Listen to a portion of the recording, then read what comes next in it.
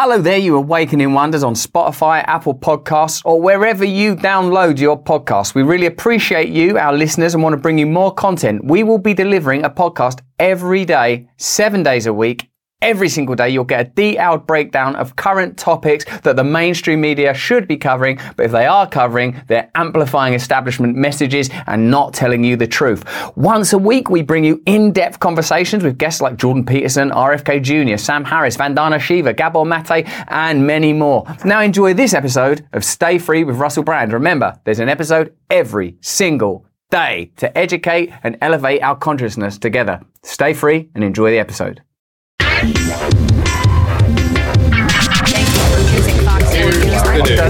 No, here's the fucking news. Hello there, you Awakening Wonders. Thanks for joining us on our voyage to truth and freedom. Remember, you can see additional content by becoming an Awakened Wonder and supporting us. The link is in the description, explaining to you how you can do that, and we would value you. We make extra content every single week for a changing media world that can't accommodate perhaps one of its key and landmark figures, Jon Stewart. When Jon Stewart was last on The Daily Show, he showed how current affairs could be handled comedically and more intelligently than the actual news. It was a common trope at the time. People were watching The Daily Show to get their news. Now, Jon Stewart is back, and I would say brilliant and perhaps even better than ever. But what's marked, observable, and challenging is the world has changed since Jon Stewart used to last be on TV. Now you're either for the establishment or you're against the establishment, and anti-establishment figures from the left have been facing more and more criticism. Remember, I was associated with the left for a long time because I believe in liberalism and freedom and be who you are and leave me alone and that kind of stuff, which I know a lot of you in the comments will say those are conservative ideas. But anti-establishmentism, when you have corporatist leaders, previously was always assumed to be coming from the cultural left, shall we say. Well, now that very same cultural set can't tolerate or accommodate criticisms of Joe Biden for being old, which seems like a pretty high threshold given that Joe Biden is pretty old. Let's have a look at Jon Stewart's return and some of the criticisms of it before analysing what's changed in our culture that means that Jon Stewart is now more controversial than ever. These two candidates, they are both similarly challenged, and it is not crazy to think that the oldest people in the history of the country to ever run for president might have some of these challenges.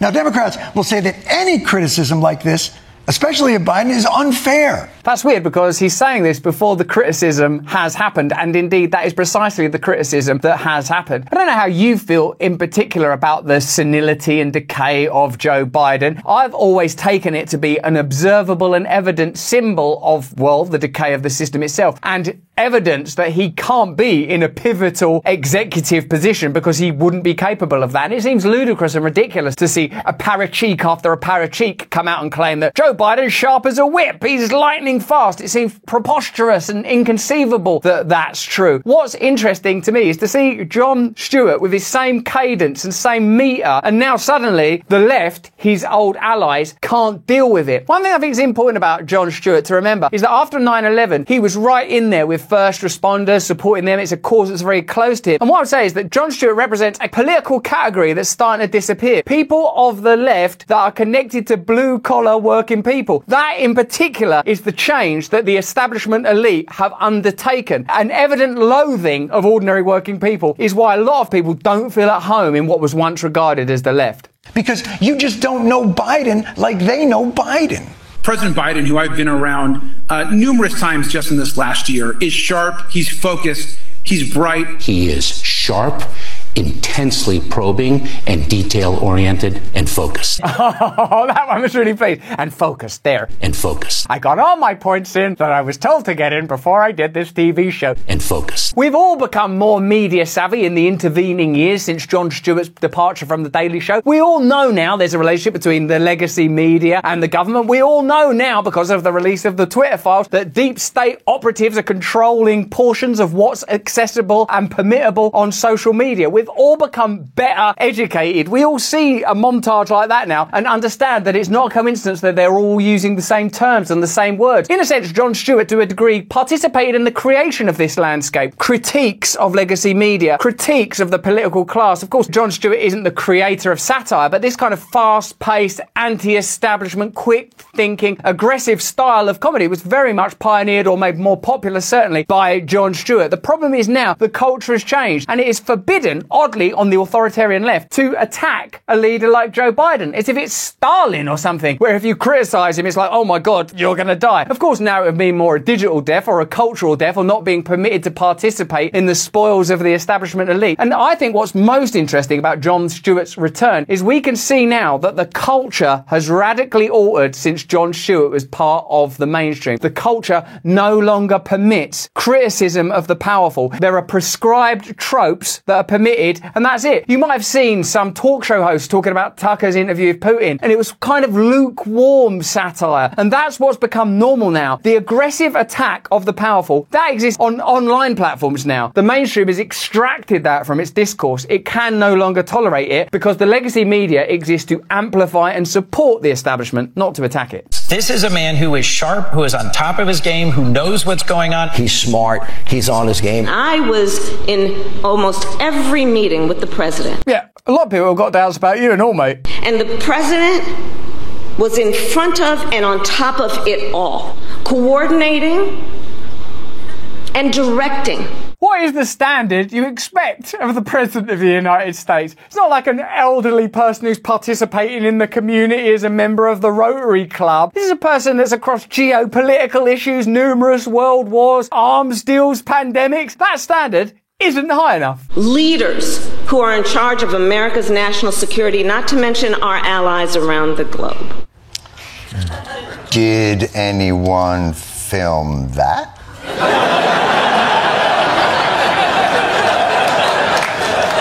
I even wonder if the audience laughter is somewhat nervous. We've been so coached during the pandemic period to recognise this is what we're allowed to laugh at, we're not allowed to laugh at this. And part of cancel culture and part of the what you used to call political correctness, but has now become far more extreme, means that we don't live in the same sort of convivial and easy comedic atmosphere that we once did. Are we allowed to laugh at Joe Biden? It's not laughing at him because he's elderly. Of course, there is an equivalency between age and experience and therefore perhaps wisdom. This is not laughing at an old person. This is questioning the cognitive capacity of a person in a position of great power and querying whether or not this is at odds with what our expectations of the leader of the free world ought be. Because if you're telling us behind the scenes he is sharp and full of energy and on top of it and really in control and leading, you should film that. Of course, when it comes to Republicans, they've got a different strategy for their 77-year-old candidate. Jon Stewart goes on to attack Donald Trump, and Jon Stewart always used to attack both sides, used to attack the establishment broadly. Now, the Democrats have been very critical of Jon Stewart's attacks, as they perceive them, on Biden, but the right haven't mentioned anything about Donald Trump. And it's odd, this authoritarianism, this tendency towards censorship, this inability to accommodate open conversation or humour, or even pointing out the obvious in the case of Joe Biden's cognitive decline, is an indicator of a new cultural climate where there is a sense of pervasive oppression. There's certain things you're just not allowed to say. And that is perhaps the biggest shift that's taken place since Jon Stewart was last on the air. Well, first of all, Donald Trump is not an old man. He's an old man! He is objectively an old man on a human scale. We have two candidates who are chronologically outside the norm of anyone who has run for the presidency in this country, in the history of this country. They are the oldest people ever to run for president, breaking by only 4 years the record that they set the last time they ran. Jon Stewart appears to be skewering an important flaw of our political age. Our political class are not retiring, perhaps because of the donations and financial support and ability to rake in cash, invest in companies that will benefit from laws that they are passing. People like Nancy Pelosi or that other old lady that needed to be given advice. Vote for the war. War's good now. Yeah, times have changed. War's good now. Yeah, just say aye. Okay, just... Aye. All these people are elderly. And don't you see in that a kind of visual demonstration of what's wrong with the system? It has become corrupted. It has become occupied by incumbents that are no longer appropriate. It needs to alter. It needs to radically change. During the 2020 election, wasn't it kind of ridiculous that we were talking about progress and change and people of colour, and Joe Biden was the monolith that was presented to us as, here, this elderly white gentleman for a new brave world? It shows you that there are no real values values or principles within that system, that it's actually governed by peculiar hierarchies, odd systemic relationships and financial partnerships between financial systems and big tech and the military-industrial complex, and it's all just sort of papered over by language and verbosity. This is a brave new world. I'm the only person that can oppose Donald Trump, when in effect what is happening, as Jon Stewart observes, is elderly people are retaining their power, retaining their positions, while claiming that the world is progressing. There's something very odd about that. Predictably, mainstream media, cultural institutions responded unfavourably to Jon Stewart's nuanced attack on both candidates. Because remember, he attacked Trump, he attacked Biden. I don't see anybody on the right going, you can't say that about Donald Trump. He's trying his hardest with his hair and his skin tone. I love that Jon Stewart is back, but what's so offensive to me is there's a difference between age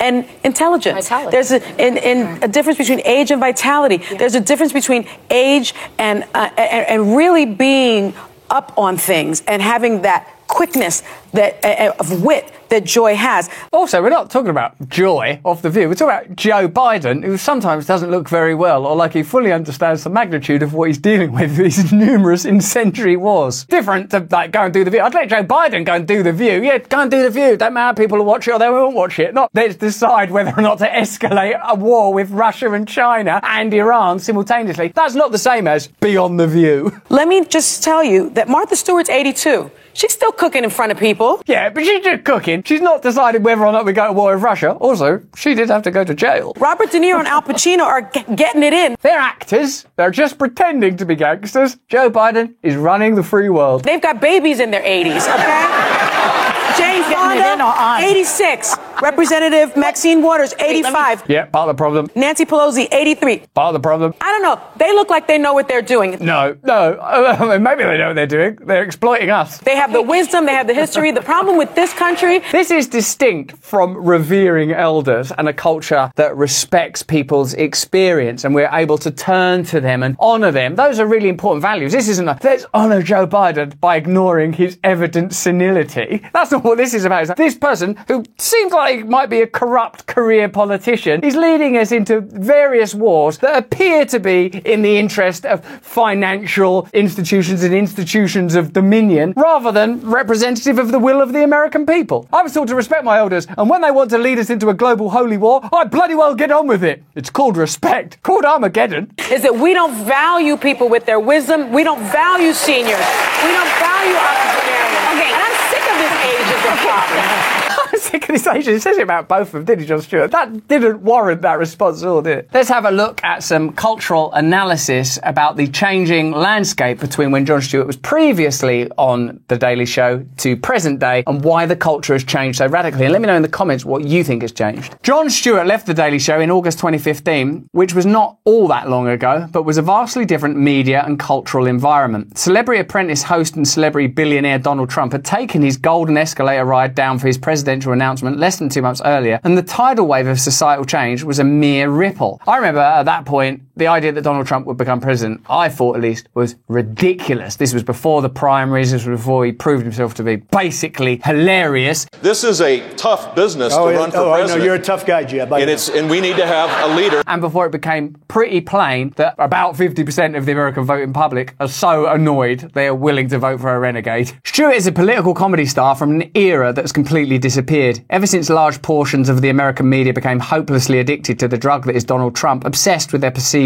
existential fight with the former and potentially future president. Stewart's Daily Show reign went from 1999 to 2015, spanning the full scope of the Bush and Obama years. Divisiveness in our politics and culture was rampant then, but Americans also were being served by a media that valued objectivity, basic fairness and intellectual consistency, although in retrospect the difference between the Obama and Bush era doesn't look as significant as perhaps it seemed at the time. Ultimately, in retrospect and subsequently, those two men have been able to form a pretty decent relationship with one another, and generally speaking, I would see them as representatives of the same financial interests, wouldn't you? Obama, George Bush, they belong to the same clubs, they'll both accept money from Raytheon, they both turn up at after dinner speeches. Not even saying this is a criticism of Bush or Obama, but they are institutional politicians. Donald Trump, a weird renegade, isn't he? An odd outlier, the kind of first beneficiary of first fervid anti-establishment feeling that was clearly present but has peaked in the interim years. In the years since Trump rose to power, objectivity has become seen as a sign of ignorance, or worse, there are hysterical screams of false equivalency and both-sidism and whataboutism, because if you're not focused solely on Trump alone, you're simply part of the problem. Former New York Times journalist Amy Chozick said, "There's a new generation of young journalists who believe objectivity is akin to white supremacy." We've said many times on this show that Pulitzer Prize-winning journalists like Chris Hedges and Glenn Greenwald and brilliant up-and-coming journalists like Matt Taibbi or Whitney Webb or Schellenberger or Lee Fang, they're now sort of maligned and marginalised. I swear, in the Jon Stewart era one, those people would be at like New York Times, Rolling Stone, getting scoops, attacking the establishment. Now it's like, you lot, shut up, you right-wing fascists. And if you know those people, as I do, you can tell they're anti-establishment journalists with real integrity that are attacking corruption and hypocrisy. Now the New York Times won't do that. Rolling Stone won't do that. They are no longer radical organisations. They are about supporting the establishment, except in cultural areas that ultimately do not affect the main thrust of power, I would argue. Let me know if you agree with that. Stewart's Daily Show made a regular practice of criticising his own side. He'd go after the hypocrisy of the left, seeming to relish making his audience uncomfortable at times. Stewart was occasionally masterful at exposing the ridiculous contortions we perform to defend powerful figures we support, and he did so not by attacking the people, but by attacking the powerful. In 2024 and since 2017, the Daily Show oeuvre and the corporate media apparatus has been the opposite. It wasn't enough to simply attack Trump or his administration. No, the target was the deplorables who put him there in the first place. This is something we've commented on a lot. The left used to be, as I understood it, the party of working people. To ensure that working people, either through trade unions or in a more disparate way, could oppose and confront the corporate world and its ability to manipulate politics, the left arose to represent those interests. Now, the left isn't that anymore. And it was most evident to me, I suppose, and I'm just a casual observer of these things, in the era of Clinton and Blair, where legislative changes took place, and the left became about, we'll just be a slightly nicer version of the right. That's what we'll do. Now, I'm an anti-establishment person. I don't think that the right or the left are the solution to our problems. I believe, as I think you know by now, in decentralisation, so that we don't have to argue about culture anymore. We just say, this community is going to be running this way, this community is going to be running that way, and our cultures can be personal matters or community matters or matters for us to determine for ourselves. This idea that 50% of the population is at war with the other half, where does that end? I suppose in war. Which brings us to Monday night, and Stewart returning with a manifesto of sorts, tackling the Biden-Trump rematch that nobody wants. He set the table on 2024 by describing in detail the threat of Trump, but also spent significant time calling out the obvious cognitive decline and mental fitness of President Biden, including those Democratic defenders who are spinning a false story after the damning special counsel report. He referred to Biden as chocolate chip cookie guy and mocked Biden's awkward TikTok debut. This was capital U unacceptable for some in the press. Centrist Democrats were appalled at what they saw as a betrayal by one of their own, wrote Rolling Stone. Stewart's main segment was classic both-sidism, wrote Slate. Those organisations, of course, being now ultimately mouthpieces of the establishment. Jon Stewart is about to learn a hard truth about the current media and cultural environment. His brand isn't welcome anymore. He probably already knows that after he was kicked off Apple for talking about China. And now here we are. Jon Stewart has appalled the left because of his betrayal for daring to state the obvious about Joe Biden. What's fascinating about the return of Jon Stewart is it allows us as independent observers to recognise that indeed the culture has changed, that it is more censorial, that it is more authoritarian, that it has become more tribalised. But within that, it does demonstrate to me also the possibility for new alliances. Those of us that may not agree with one another on everything culturally or religiously or ideologically, and that would surely include basically all of us, because if you drilled into it for long enough, you'd find fissures in all of our relationships, because ultimately the sovereignty of the individual and the value of the community and the family or whatever group you identify with and want to belong to has to be at the forefront of our lives. There is no reason for us to defer our personal power and our sacred connection to whatever ulterior realms you might experience, either religiously or intellectually, to subjugate those connections in order to appeal to centralised cultural forces that it's become increasingly clear do not care about us, that ultimately just want to marshal and wrangle us around on the chessboard of their reality, when it seems, as I pointed out with the Bush and Obama era, that their affiliation with one another is far stronger with their affiliation with any any supposed distinct cultural group. So perhaps the return of Jon Stewart will be a positive thing, because it will show us that authoritarianism and censorship are on the rise, that people have become blinkered when it comes to ability to criticise their own side, and most of all, perhaps, when criticising elderly leaders of the only two parties that a person might vote for us all to take a moment to observe the system itself is in radical need of revision, and whichever one of those parties you vote for, you're likely to end up with the same types of institution and the same type of challenges. But that's just what I think. Remember, of course, that you can support us by joining our community. We do additional content as well as live interviews every single week. More important than any of that, though, if you can, please stay free. Thank you